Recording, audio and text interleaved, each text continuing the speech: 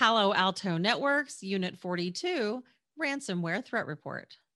I'm Tanya Hall, and joining me is Wendy Whitmore, Senior Vice President of Palo Alto Networks Unit 42. Welcome back, Wendy. Thanks, Tanya. Excited to be back.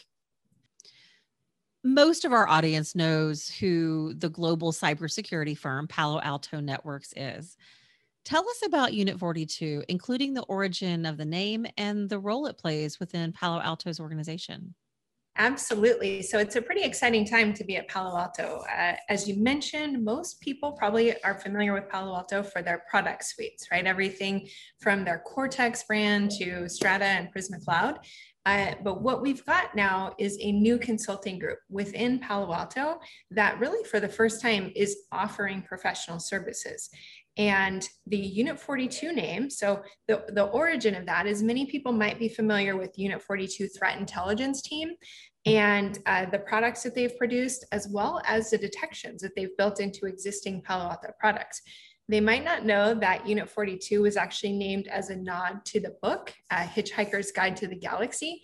And in particular, that book references, knowing the answers to life, the universe, and everything. And we like to joke that the Unit 42 team has that application to cybersecurity. And so when we were evaluating exactly what we were going to build here at Palo Alto, we have the Crypsis brand, which in case you're not familiar with that, that's an organization that I would argue is one of the best kept secrets in the incident response industry. They are on speed dial for the top law firms, as well as the top cyber insurers in the industry. And just last year alone, they did over 1,300 investigations. They've got almost 150 consultants at this point. So have a very strong capability, and in particular have done a tremendous amount of ransomware investigations. We run, I would argue, a larger volume than nearly any of our peers. And so from that perspective, we have these two capabilities, really looking to marry them together in a way that's exceptionally complementary. And when we were evaluating names, we realized that Unit 42 had already established a brand credibility and a lot of respect within the industry. And it made sense that we folded the two teams into one and are adding security capabilities, and in particular, incident response consulting, as well as proactive services to the already existing suite of threat intelligence offerings by Unit 42. Well, congratulations on all of that. Let's get into the state of affairs today. How did the ransomware threat evolve in the past year? I think the growth in the last year has been exponential, and you will highlight that with some of the numbers we see in terms of demands and cost. But I think also just from the reality of the maturing capabilities of ransomware actors, they have matured along the lines of many of the more sophisticated nation state actors that we see, but also have brought in some of the best practices that we see in business, right? So when we look at how we can run efficient business operations, we often have people who conduct specialties within an organization, right? Maybe the finance team or the legal team and the operations team.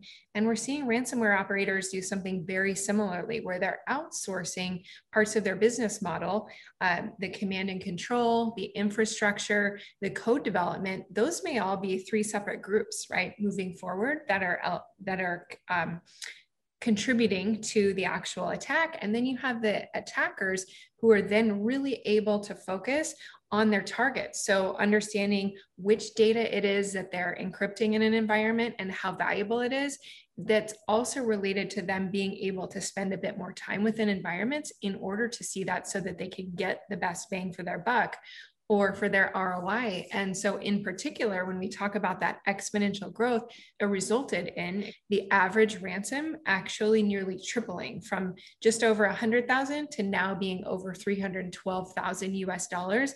And again, that's the average ransom that's actually paid. The highest ransom demand that we saw was $30 million this year, but that was double what we saw the previous year.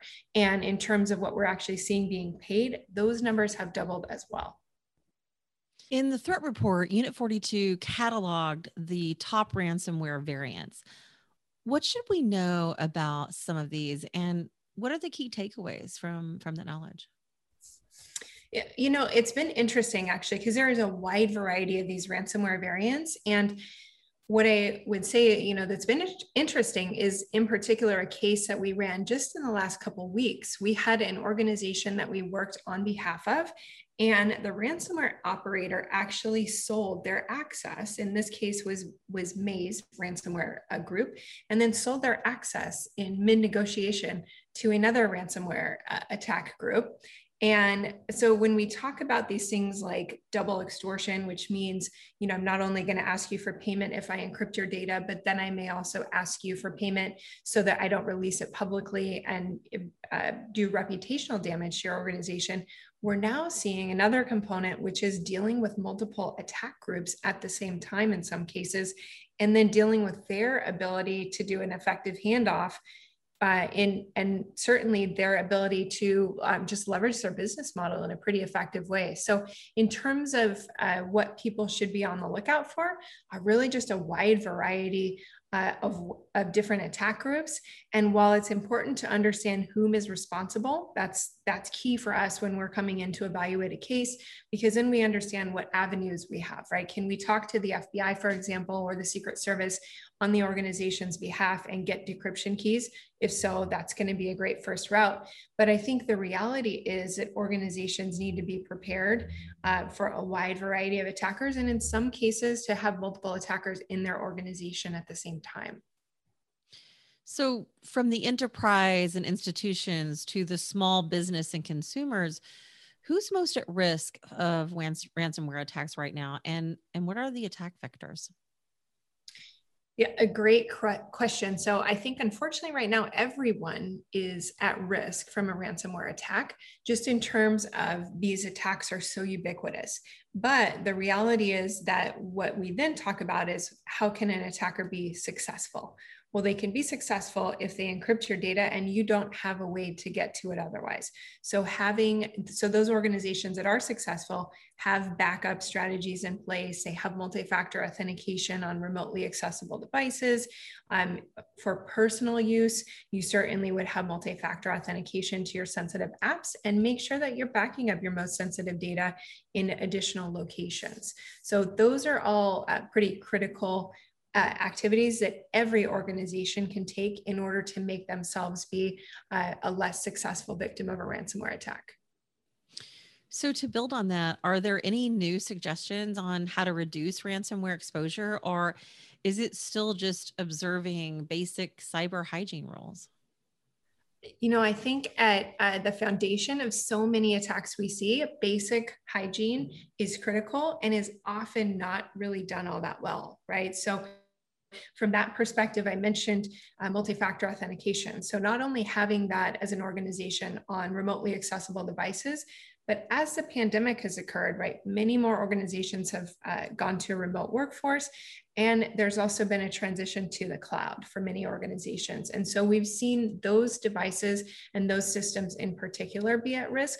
So I think really doubling down on your strategy to ensure not only do you have authentication and access controls locked down and you're logging them so you can identify what has happened after the fact, but you've got visibility into devices, as well as making sure that you've got an incident response plan in place so that ultimately you've got a way to test. And then if something does happen, you've got a plan to fall back on and enable you to respond quickly. That's really the key in many of these cases, is visibility coupled with time, and in particular reduction in time that it takes to detect and then to respond successfully to an event in order to contain it.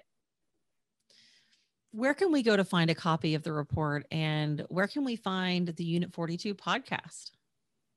Yeah, so I would highly recommend you go to paloaltonetworks.com. We're featured there prominently. We're releasing a new website, which talks about our team's capabilities. And in particular, there are a lot of threat intelligence resources at unit42.paloaltonetworks.com. Thanks again for joining us, Wendy. Wendy Whitmore, Senior Vice President, Palo Alto Networks, Unit 42. If somebody wants to connect with you or maybe follow you personally, Wendy, is there a way to do that? Certainly, you can find me on LinkedIn or Twitter, both under Wendy Whitmore. Sounds good. Thanks again, Wendy. Thank you, Tanya.